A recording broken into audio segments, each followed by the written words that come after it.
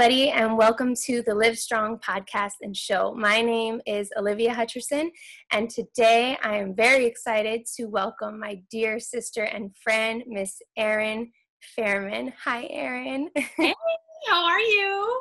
I'm so good, girl. I'm excited to have you on this show today. How are you doing? Good now.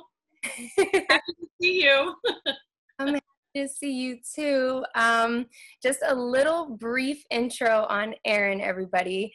We met 3 years ago, back when I was rolling around in the streets of Harlem. Yeah.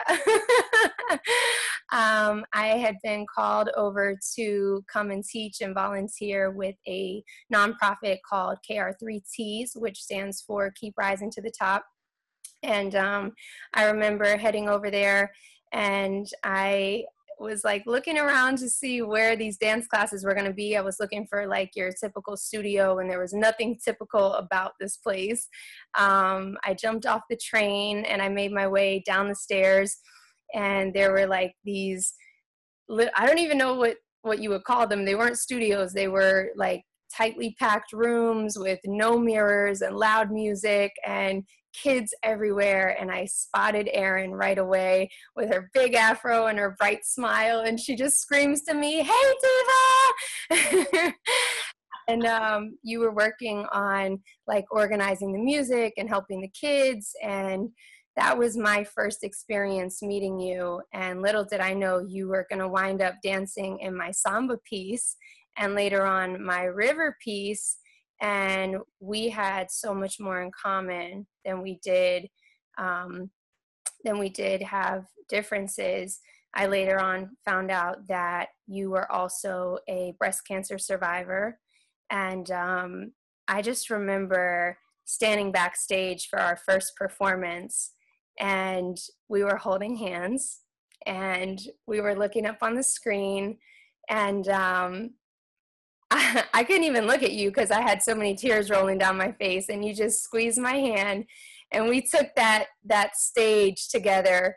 And I wrote these 3 little notes on my paper for today, and I said, "Dance, pray, and slay," because that's who you are to me, Mama. That's literally who you are to me. And it was just really important for me to do this interview with you today because I feel like you are a survivor, you are a thriver, you are an activist, you are a global ambassador for change, for love, for women, for Black women, and just for change makers. So without further ado, welcome, Erin. I feel like I'm going to you. Good about myself right now. About yourself. You left quite the impression on me, and 3 years later, we're here. So welcome to the show. Thank you so much. Thanks for having me. I appreciate it. Yeah. So how are you? How are you doing these days? I'm doing well, managing as best we can. You were extremely helpful, and we made masks together, and you were influential in helping me get that out to people that needed it. So for some of the people marching, I just feel like whenever there's any kind of chaos, like how can you be beneficial? So that's one of the things that I got to work on that's kind of helped me through this. So yeah, I've been kind of coping, like let's find something positive and make a change. Yeah, definitely. What have you been doing during this time of quarantine and during this time of pandemic to keep yourself together? I mean, I know you said making masks, but is there anything else that you've been doing? I'm working on a new company now that's actually launching tomorrow. So it's called Global Soul 3TG, and the 3TG is for 3-tier giving. So what I wanted to do is just create a platform for cancer survivors and caregivers as well, because I feel like a lot of times people forget about the caregivers. So I wanted a space where there's a lot of helpful information, a one-stop shop, like helpful tips, good products to use, just a little bit of a guideline for that. So that's been my main focus, and I'm excited to kind of share that with everyone. So I hope you find it helpful. Yeah. Can you talk to us a little bit about what your journey was like with your cancer diagnosis, like when you were diagnosed, and what that experience was like for you? Yeah, I was diagnosed in May 2016. So I kind of went on to a random, I was getting all of my checkups done in May. Mhm. And actually, my OBGYN was like, Erin, when was your last mammogram? And I'm like, you know what? I don't really remember. I think I'd skipped a couple years. So I went, and little did I know, they found lumps, and that quickly turned into a mastectomy. So it went from found some lumps, they did more testing, and then they were like, okay, you have a low grade cancer, but it was spreading fairly quickly. And so a couple months later, I had a mastectomy, and so that was my cancer journey. But I found along the way there was a lot of information I didn't know, or some of the best information I got was from friends. So present day, I was like, you know what? I kind of want to aggregate all of that information and provide it for other people. But it was very quick. Like I got tested, and then it just was a quick downslope. Like on a Friday, they saw 3 lumps, and then by Monday I had 5. So they were like, we have to do the surgery, we have to get this out. So it was very quick for me. It wasn't over months. They didn't have time to do radiation or chemo. So my journey, it was quick. They were like, we got to take care of this. I was like, go ahead, take it out. What do you feel like was the biggest thing that helped support you through your entire process? You know what really helped me, honestly, was my own mindset. Like, for the most part, I'm very positive. Like, I this is going to sound so strange, but I was cracking myself up the whole way. Like, when I would go, I was a little bit in denial, and I think part of it, like looking back, I think part of it was shock and a little bit of disbelief. My family doesn't live here, so I was kind of going through it by myself. But when like when I was having all those biopsies done, there were all these like big needles and cutting and all these things you're going through. And I would kind of just be joking around with like the nurses and the people helping. I was like, I really need to have this done right now. Like, can you put some of those tools back? But a lot of it was like, you have to kind of make like cooperate, get your mindset correct. Like, just get in that space of like, you know what, kind of trust the process. And for me, that was the most helpful. So I think mindset is a big part of it. And also, a lot of people don't do this, but I shared the experience as I was going through it, because I wanted to take the focus off of me and just kind of make it an approachable topic. And I think by not like focusing on myself, but being like, this could be a tool for other people, it helped me kind of distract and get out of my own head. And then when you share, you find out people want to help. So if you take all this on by yourself, that's a lot to take on. But your friends want to bring you like healthy treats, or they'll think of something that you didn't anticipate. One of my friends, Eric, brought over like paper plates, and I was like, how does he know that? I didn't. It was too hard to wash dishes. He didn't know that. But so little things. But you need a tribe and a group around you. Wow. So I would just suggest to other people, if you feel comfortable, tell someone, because you'll find a lot of people want to help. So I think getting out of my own head and being transparent was something that really helped my journey, my process. That's huge.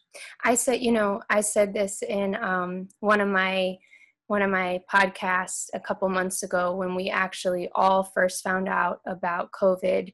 I did one of the episodes, and it was called Sanctuary or Cemetery. And one of my top 10 tips was taking the focus off of yourself. And I actually quoted one of the messages that I heard from Stephen Furtick, and he talked about the word anxiety and how the center letter in anxiety is I. And he said, if you cut out the other letters and you see I, he said, anytime you're feeling anxiety, it's because you're focusing too much on yourself. And he said, if you'll just shift out and actually look at someone else, or focus on someone else, and exactly what you just said, share with someone else. And sometimes it's not even sharing or giving things. Sometimes it's just sharing your story, sharing your experience, sharing your pain. You'll really pleasantly surprised to see how much people respond or react to what you're going through. I agree with you. Huge. Also, I mean, I'm small, so I'm like, oh, I'd probably feel a lump, but I have dense tissue. So the thing is, a lot of misconceptions that I had, I didn't want someone else with those same misconceptions make the mistake I did. So I was like, ladies, ask me a question, go get checked, get those girls checked, you know what I mean? And let's like focus on your health. Right. So that was my way around it. That's how I dealt with it.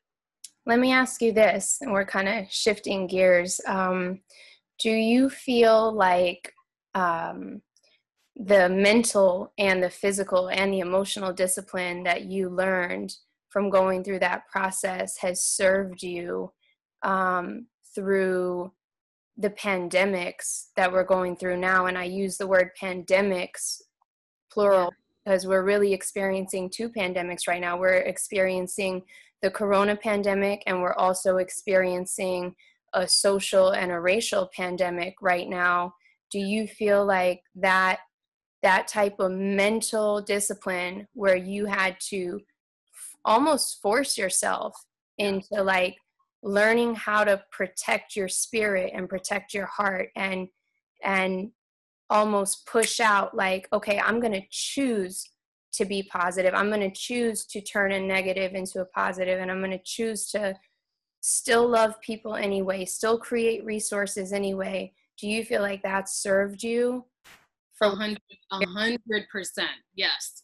Because one thing that you learn, especially after cancer, is all of your priorities change. All of it. Like little things don't matter anymore. You're like, that could have gone south. I'm glad it was caught when it was. So what I tend to do is like, I stay away from anything that really brings me like stress or trauma, so I stay out of negative spaces, negative head spaces. So when this all happened, especially with all the racism that we've all been dealing with, I feel like the only way that I can again, this makes sense, is to be a teacher. So it's like, you know what, we have to move forward with this. And a lot of people, there's a swell of enthusiasm that I've not seen before in 50 years, you know? So I'm like, when people are trying to reach out, a part of you, get into it, right? I'm sorry. Everyone, take that. Right. Take a moment. So Black don't crack. Not today. She just said 50. In the 50 years. Yes. Let's roll back in case you missed the beginning. I did say 2 pieces with me. Very sexy mama pieces. Those are up on YouTube and my website. I'm gonna check it out. I'll leave the link at the I'm saying, you gotta keep it youthful in the spirit. Okay, back to the story. That was a parentheses brief. I was like, boom, boom, boom. Probably the editor. I heart you. Okay. The skincare game after. So yeah, right? It's so cute. Turkish bags. I'm sorry. I needed a moment of levity. I get it. Listen, that's the point. You know what I mean? It's like, seriously, like, look at us. Like, who would think we have anything in common? Like, no shade. You know what I'm saying? But, like, we went on a journey that's very specific, but that bonds us. So I just feel like experiences help bond people, you know? So the thing is, I just don't like to be in an angry headspace. One, it's not good, especially if you have cancer. You can't mess with that. You can't be in a stressful situation. That could be toxic too. That's just toxic in general, and it could really affect your health. Right. And because we are in a pandemic, you and I are high risk already. On top of that, I'm Black.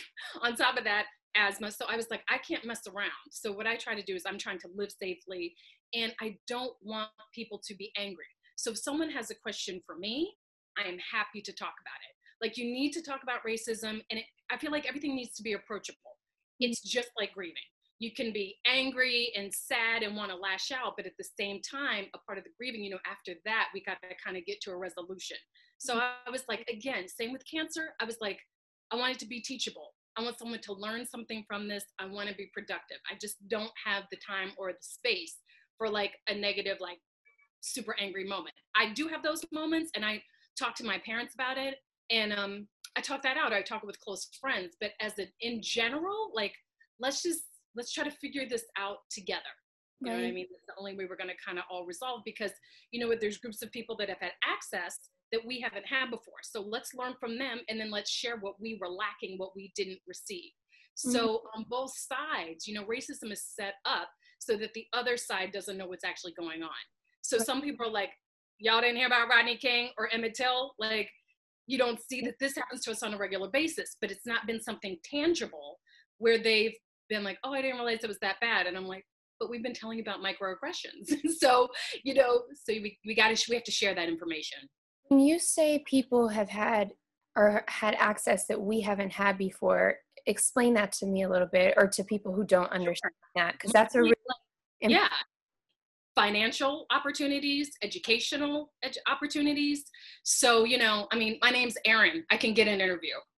Do you know what I mean? Erin Fairman, like, people are like, oh, she must be white. And I've gone into interviews where someone thought I was white and they cut the interview short.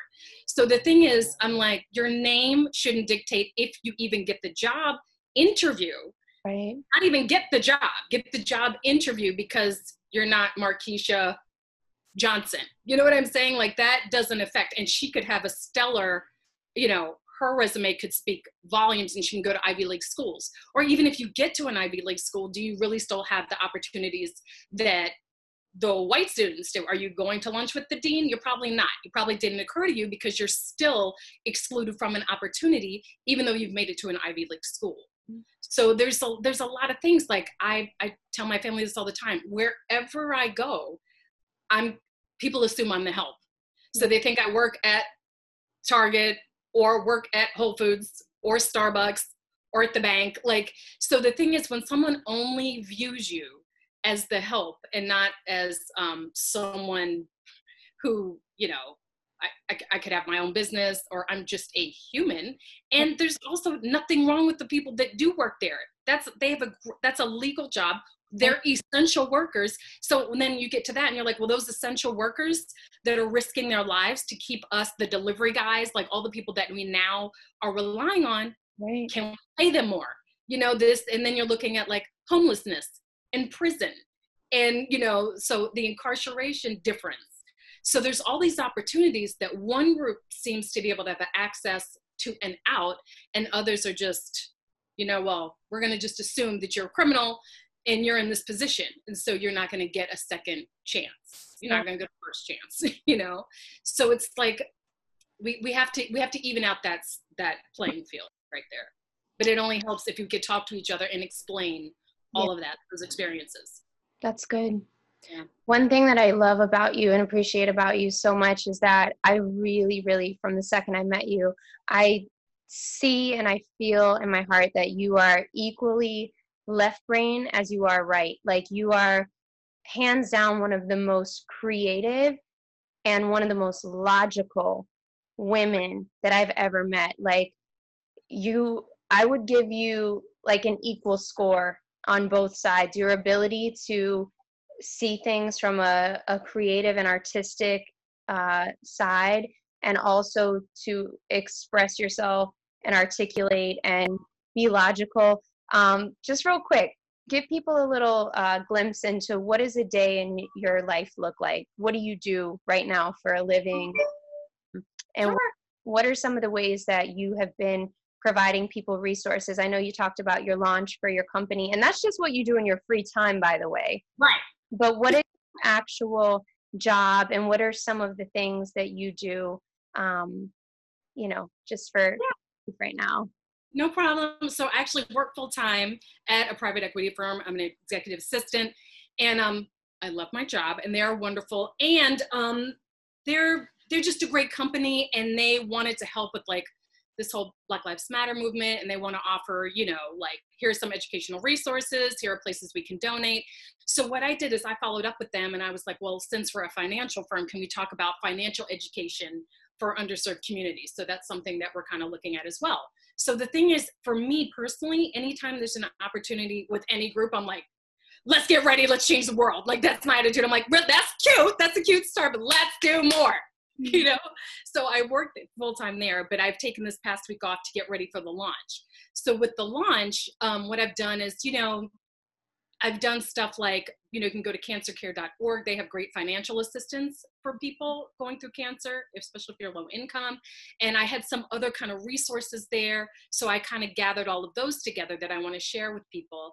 And then for me personally, one of the things that I've done is like, this is just what I like to do, but especially in a pandemic, I spend my own money. So when I get paid, I also like to support other women business owners. So there's another fair trade shop. My business mentor, Wendy Farmery, Silk Road Market, incredible. She is the one that got me in that I even know about fair trade, and she helped me set up my business model. So I like to just buy a gift certificate. Whether I'm going to redeem it or not doesn't matter. I want her company to thrive and be successful. She's doing something great for the world, and I want to support a women business. Or if another friend of mine, she's a great makeup artist. She's also a cancer survivor. So, I just sometimes send stuff over there because I want her business to thrive in a pandemic. So a lot of times what I'm trying to do, or, World Kitchen, stuff like that. So if I have extra, and at this point, extra just means if you are employed, because so many people are not, I just feel like it's an ethical and moral responsibility to support people not in that same position. So for me, on a regular basis, financially, if I can help, or if I can help like someone tweak their resume or whatever it is, that's what I'm trying to do. So for the most part, or I have a lot of conversations with people about racism, or they'll say, you know what, my company sent this kind of mandate. This is what they said. And I was like, so counter it. But also when you can't just say, well, we need to do more. I feel like you need to offer a solution first. Right. So like with my company, I offered a solution. I was like, we could do this, if we're not using the transit funds, could we put that into something else for the community? So the thing is, I think it's important also not to be like, you should do it different and not have an idea of what to do yourself. Right. So those are the kind of things that I like to do. That also kind of like works my creative mind, because I was like, oh yeah, well, who said what now? Let's go. Like, let's attack it point to point. And I don't mean attacking in a like dismantling way, but I was like an educational one. I'm like, you said what? Challenge. Okay. So then it's like, let's make it better. You've also helped me edit my blogs. You've helped me with my writing. You've talked music industry work and dancing. You are very well rounded. The reason I bring it up is because, I love to listen to interviews and sermons and podcasts. I'm a student of life, and yes, girl, always sending you stuff on the weekends, bugging you. But one of the recent messages that I listened to was from Dr. Anita Phillips, and in addition to being a minister, she's also a psychology major, and she dropped a piece of information on me recently that just like blew my mind, and you were one of the first people who actually came into my mind when she said it. She said one of the most amazing things about African Americans is that they're often misjudged for being, sometimes like loud and, out of control. And but she said they are some of the people who test high on both sides of being intellectual and creative. Whereas like a white person, for example, would test high on one side or the other. Right. And African Americans will test high on both sides. And I was like, yo, that makes so much sense. And she said, and they can sometimes get, confused for like being like angry or like aggressive, or, right. All I can picture is like Aaron being like, Tina! I was like, let's go! Like, yes, and I was like, I'm laughing to myself, but I'm like, you are one of the most brilliant minds that I know. And even when all this stuff started happening with Black Lives Matter, I called you up on the phone. I was upset. I was crying to the point where I had to take a step back, because I still remember the conversation I had with you. I said, it's not fair for me to ask you to hold my water bucket while you're carrying an ocean, and I remember taking a step back, but I come to you so often because I revere you as such a brilliant mind and as such a big heart, because you're both. And I see you out here with your hands open and your feet on the move. And you know, on my website, I have a portion where it is like community service and resources, because it's not enough to Yeah, just do things while things are trending. And it's exactly. not enough to just have a hashtag. It's like resources, you know, resources, education, empowerment. That's why I even have these conversations. You know, it's like you could have 100 people or 1,000 people or 1,000,000 people liking it. But if you have the one who's doing something, I'd rather have one doer Me than too. 1,000 likers, Yeah. you know? And so you're the one that I look to and I go to for my information, because I know that you're on the move, you're moving, you know? And it's like, you talked about headspace in the beginning, and it's like our head changes our heart, changes our feet. And so I just want you to know, like, I always look to you for my resources. So I copied and pasted your resource page, and it's up on my website now. Let's go. I know. You know, it's one of those things too, like when this all started, I just felt like it was such an immediate call to action because I was, you know, we're in a TikTok society and people are going to forget about this. Like, oh, racism's good. We're done. And I'm like, Yeah, no, systemic racism is 400 years in the making. yeah, So you and I probably won't even see that evolve to where it actually needs to be, you know? So I feel like this is an ongoing race. And yeah, I've actually been working on, I'm very like diligent about all my posts. I want to make sure that I have clear examples. I want to make sure that I can offer a solution if someone's like, oh, I'm not sure how to approach this. How do I talk about it with my family? right. If someone doesn't believe that they're a racist, how can I kind of break down systemic racism? So I try to really look at it from all sides. And Yeah, I also need to be mindful that I'm representing my race well. right. And, you know, because especially that, you know, the adage of like the angry Black woman, I'm like, honey, like we're all mad, but I was like, we're really, I think this is the first time that people are actually seeing like why there is so much like built up rage because, you know, we feel discredited going to the doctors. We Right. just don't feel heard, or they, you know, they think like, oh, they actually have a higher threshold for pain, so maybe don't take it seriously. There's so many different Mm, things that go on. You know, I went to go see a doctor and I'm, you know, in like an Ann Taylor suit, and she just looked at me. Had to get blood work done, and the nurse just looked at me and was like, oh, drugs. And I was like, what? And just assumed I was there for drug testing. And I was like, I can't even go, I couldn't even, again, I couldn't let my mind go to that space. And right. then I was like, you know, you just need to make sure that you can take blood from the right arm. She's like, oh, is that your good arm? And I'm like, no, I had a mastectomy and you can't take it from here. And she's like, well, I can't find the vein. So it's all these things that you know that another person in that same situation wouldn't have that kind of treatment. So it's a lot of like balancing, like how am I going to react to this situation? Do I deal with it later? I didn't want to, I still am unsure how I should have reacted to that because I don't want to ever go to a negative place. I wanted to start a business that's about positivity. And I was like, what you put out in the world comes back. So, you know what I mean? So like take it as a teaching tool, learning tool, move on, discuss it, use it as an example. So, but a lot of it is like we have to stay in a good headspace. And I definitely burnt myself out. You know, in the beginning, I wasn't sleeping. My eating was off because I was like, we have to change the world today. And I'm like, you have to calm down. You have to pass that baton and let the 3 and 4 people behind you carry it because it's too heavy, you know? So again, team effort and other people have to kind of carry that. You can start the wave and then you have to move on and get into self-care mode. What would you say to white people who genuinely want to help? I would say start at home, start in your community, start at your job. So, and also try to figure out the best solution to offer your job or your community. So, one of the things that happened with a friend of mine, you know, they had personal days. So each person got like 2 personal days for the year. If you're a white employee, what you could always do is offer to maybe give your 2 days to a Black employee who maybe needs like more time off just to kind of process everything that's going on. If your company makes a statement like, how, you know, do you have any suggestions on what we could do to make this better? If you're in marketing, could you talk about maybe having more diversity on a team with Black representation? So can we have a different storyline? Can we have people more in the writer room? how can we talk about more stories? You know, you might hear about Martin Luther King and Frederick Douglass, but can we talk about other influencers in the Black community that hasn't been told? Stuff like that.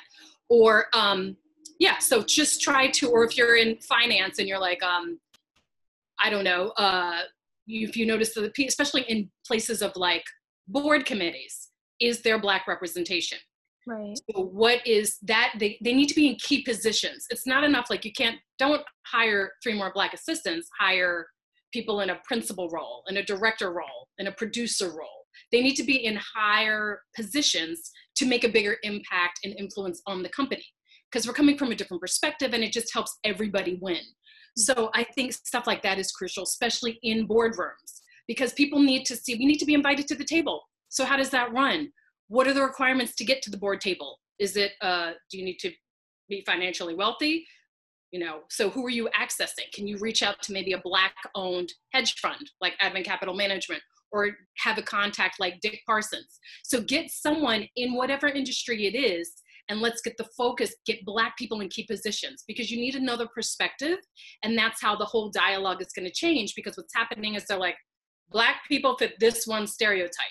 Right. We're just as multifaceted as everybody else. You know what was interesting is when I do my emails for my company, one of the hardest things to find is Black imagery, period. So if I put in like an iStock photo, Black cancer survivor, cancer caregiver, it's a white person and a Black nurse. Wow. So I was like, lies, you know what I'm saying? So stuff like that. Or if they have a Black cancer person represented, the head tie isn't right. I'm like, you can look at it and see there was no Black person on set. That's not how you wear the head ties. So there's a lot of misrepresentation. Even if you put in a search for like Black person doing X, white people come up. We just don't have enough representation across the board. So if anyone at iStock, please, like we shouldn't have to develop, you know, diversityphotos.com to get the representation that should be mainstream in a Google search. Stuff like that. So it's like, whatever your platform is, we know already that there's a lack of diversification. So get people in those roles. That would be the biggest thing, I would say. That's great advice. Yeah. We just did a town hall meeting the last 2 weeks in a row at Broadway Dance Center. And we were talking about cultural appropriation and its connection to cultural appreciation. And in reference to what you're saying, even something simple about the headscarf being tied right. Yes. Appropriation and appreciation. Well, part of appreciation is understanding how something is done correctly. Yes. You know, and even how that relates to dance, how that relates to music, how that relates to how the headscarf is done right. You know, that's appreciation a culture, a color. You know, yes. So I think that's great. You know what's so funny is I remember when I was at ADF at Duke at the American Dance Festival, and I was taking, who's the African dance teacher? What's his name? Chuck Davis. I was taking from Chuck Davis an African class, honey, and there was a white sister who was just flailing, and he stopped the class. He was like, this is just as technical as ballet. Right. So you wouldn't go into ballet and wing it. Right. So you need to show some respect over here. The other thing that's interesting about dance videos, which is I love to post like Blacks and whites mixed. I love to represent everybody. Right. But what's interesting is a lot of times people will be like, oh, the little white girl, she's such a great dancer. I'm like, why are you looking at her? Mm-hmm. Why aren't you appreciating the Black person who you took this from? But the focus is on, oh, she does that well, but why isn't it enough when we do it by ourselves? So the thing is, it's all this like, again, it's like little microaggressions and just this, we have to kind of retrain how we look at everything. Right. And kind of understand your privilege. So I'm like, if you and I did African dance, they would go to you. So you would already be appreciated because they're like, oh, look at this white girl in a Black space, she's doing great. But it's never, you know, right. us just being appreciated for coming up with the dance. Right. So stuff like that. So there's so many layers. I think that people think that racism is maybe, oh, it's just these 5 topics. Right. Right. About 500 topics. You know what I mean? It hits on every platform.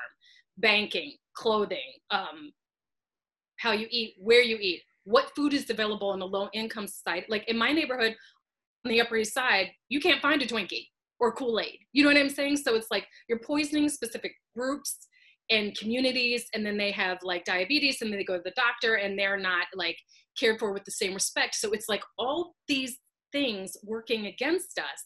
So it's like everything needs to change.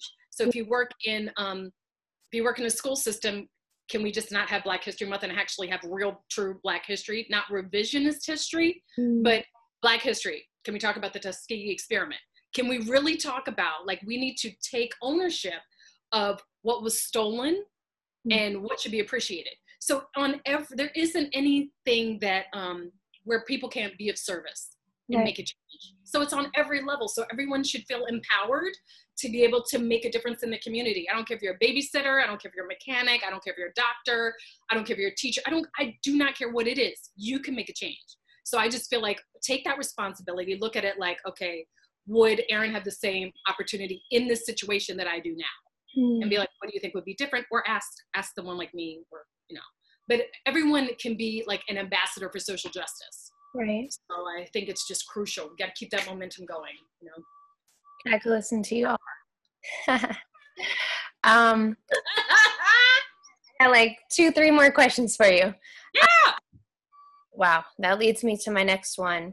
What do Black people need to heal? Oh man, that is such a time. We need time and we need change, and it needs to be immediate. It needs to be immediate. So a lot of it is like, I'm not a fan of lip service. I don't want you to be an ally. I want you to be of action. You know what I'm saying? So I don't want to hear like, I'm praying for you, or I feel this, or what are you doing? Right. What are you doing? Right. I want to know that you approach someone.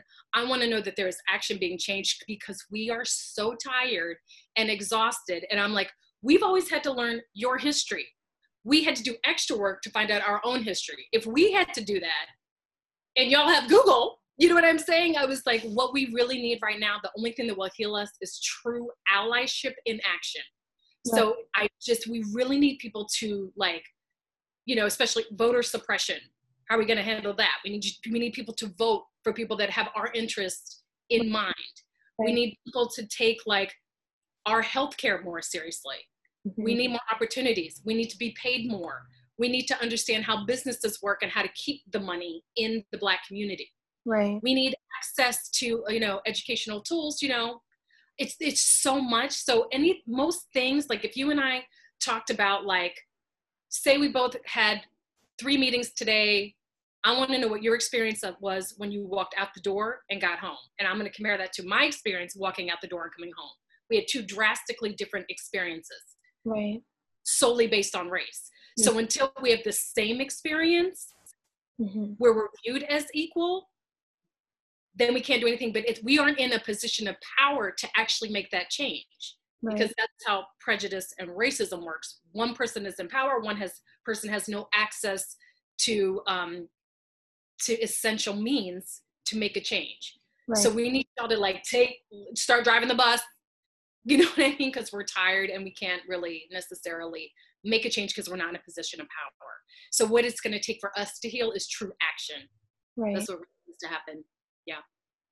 How has your relationship with your family here in the United States helped your perspective with, I guess, with white people and your outlook, I guess, just with the white community? It's crucial. It's absolutely crucial. And because I'm from Ethiopia, so I was adopted and brought to the States in 1970. So, you know, my parents, like my hair's always been natural. My mom, you know, went to the Black community and was like, what do I do with this? And, you know, she got the Afro sheen, the pick with the fist, and has always braided my hair. We put some beads on it. She braids better than the people on 1, 2, 5. Let's be honest. You know what I mean? But she also, she used resources. Like, you know, we'd go to this camp every summer. There were lots of people that had adopted many adopted siblings. So the thing is, like, it's really important to understand that. Like, you know, I only had ever a black doll. She didn't give me a white Barbie. So the thing is, my family is so pro, like, social justice, and they're teachers and doctors and educators across the board. And so that's been crucial. And the thing is, I've told my parents before, I was like, one of the reasons that I'm able to kind of even move in this world is that I feel like the Trojan horse that had the inside scoop.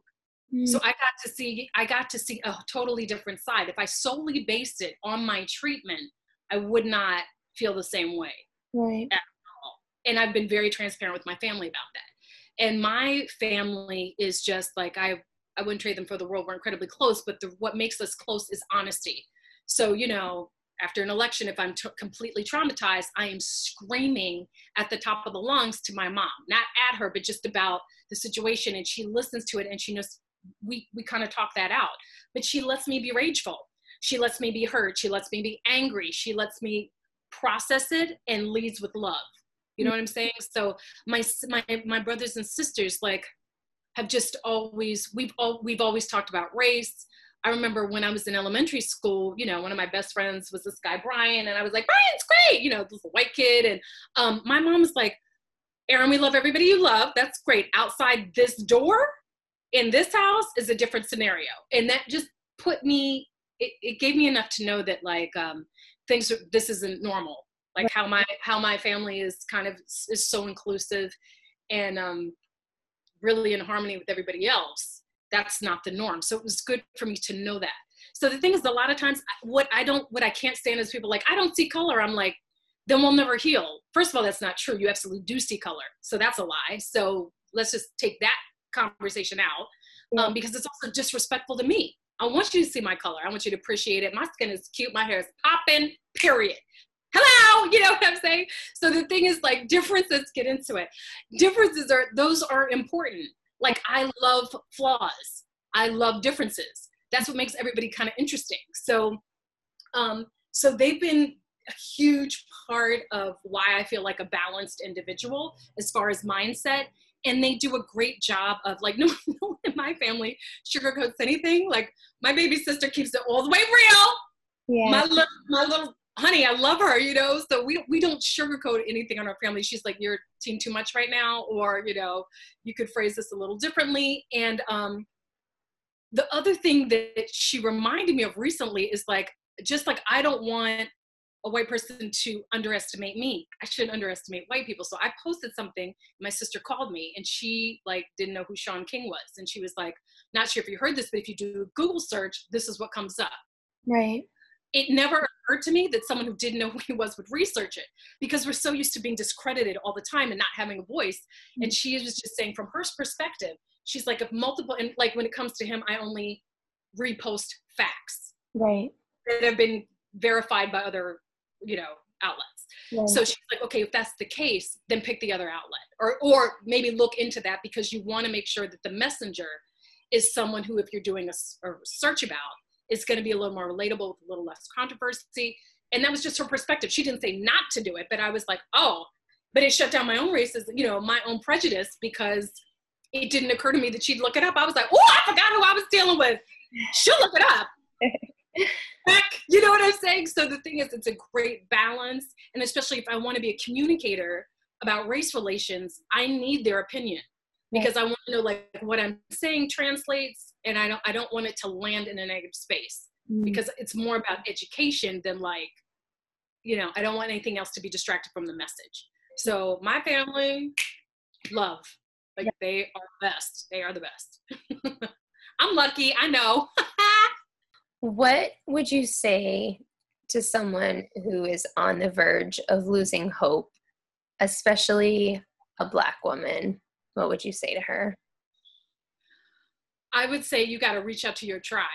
Like, this isn't something that you can do by yourself. So reach out to, like, a trusted friend, reach out to your pastor, reach out to a family member, but just reach out to someone, or even in this day and age, even do a post or something, because people will be happy to do the research for you, but you have to get outside of your own mindset, because you know what happens is we get caught up in, like, one tunnel vision, one way of dealing with things. I had a friend recently who was had a similar issue, wasn't quite sure how to get out of the mindset. I wasn't in that situation, so I could provide a totally different perspective, and snapped her out of it. You know what I'm saying? So the thing is, I was like, talk to somebody. Yeah. Because it takes a village, you know, and everyone's kind of grieving. So it's like, you just need another opinion. You need another, like, a point of view. So Yeah. that's what I suggest. You have to ask for help. Even if you're not comfortable doing it, it's crucial. This is just a vital time.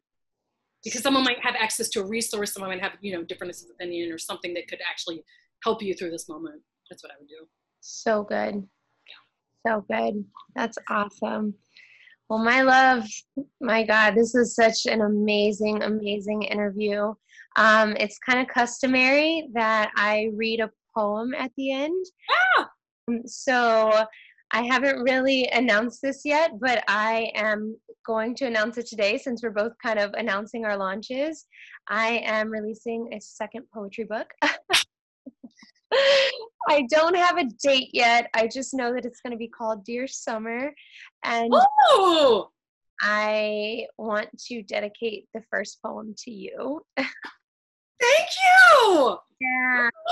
So it's called Stand By You. And I'm going to do my absolute best to get through it without crying. No promises, though. I think what I would say to someone who's on the verge of losing hope is to tell your story. And so I just really appreciate you telling your story today. And, you know, I think just the fact that, like, you are launching your company is so incredibly exciting, because you paying it forward is just the ultimate, like, definition of being successful. So anyway, here we go. I'm avoiding my tears. It's all right, girl. Avoiding them. All right. So this is called Stand By You. Hold on to your faith and even more to your beliefs. They say you don't need much, just the size of a mustard seed.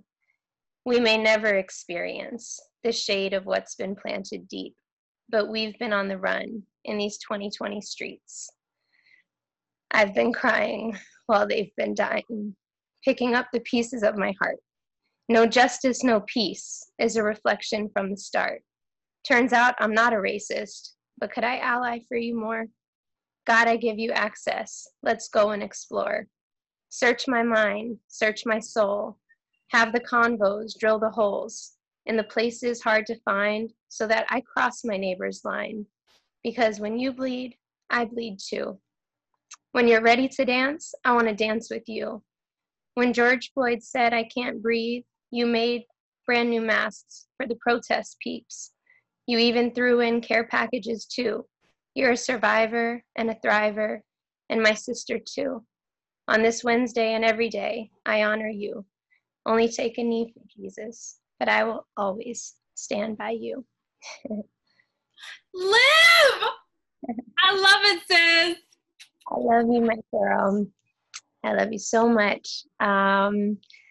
So before we go, the last thing we're going to do is we are going to go through your goodie bag. Let's do it. I want to blow up this spot, and while we're doing this, I want you to tell people where we can find you. Yeah.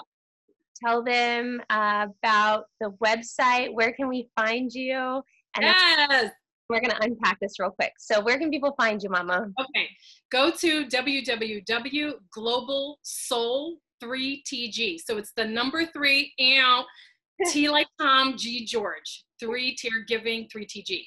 Check us out also at Instagram at globalsoul3tg. And there's great products there for cancer patients, survivors, caregivers, etc. Okay. Oh. So we have moisturizing lip balm. Hydrated. So treats.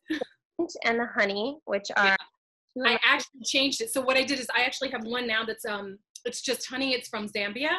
So those, when I do giveaways, I'll be giving those out. But the one that I actually am going to be selling has more hydration, and it's like a longer lasting moisturizing experience. Nice. And then we have this lovely, beautiful, cute little soap. Soap from Ghana. So the thing that's good about that, especially with cancer patients in mind, is it's unscented. So a lot of times, like after the chemo, you might have a smell sensitivity. So this is great. It's hydrating. It lathers up, and it's all natural product. So you don't need anything extra. After chemo, you're like, I don't need anything else on my body that's not all natural. So that's why that was chosen. I remember my my palate and also my nose was really sensitive after chemo. So that's a great. Talk to us about this. What is So that is that's a deodorant. It's all natural. It only has 4 ingredients, and it's custom made because it has a grapefruit scent, which is delish, and that's just good for most people's bodies. So that's a great thing, again, because you don't want any metals, especially after breast cancer. If you've had a mastectomy, you don't want to put any more metals up in here. We don't need that. We want everything to be natural. Right. And what is this gummy stuff? Oh, so you didn't get the full one, but it's shea butter. So I have a mint shea butter and I have an orange. So that's just good, again, for hydration. So, some people put it in their scalp after chemo. I put it on my skin. It's great for the hands, all of that. So, and it smells wonderful. And I put this on my bag, but you can also wear it on your neck. This says Global. Oh, yeah. It says Global Soul. And I put the bag is from Turkey, but the thing is, when you go to the hospital, I don't like what they give out. So this is great for like your toothbrush, your soap, your shea butter, all of that. And then you can have something nice and pretty because we just want to be surrounded by beautiful things. It's one of those other things that helps with the mental space, makes you feel better. So I wanted you to have something cute to take to the hospital or infusion center or whatever you need to do. Nice. There you have it, guys. So thank you so much for joining us. Again, my name is Olivia and this is Erin. And this is our session on the Live Strong podcast for the July season. Look for her, follow her, and we will see you next month for another show and another episode. Take care. Thanks again. Bye. Thank you.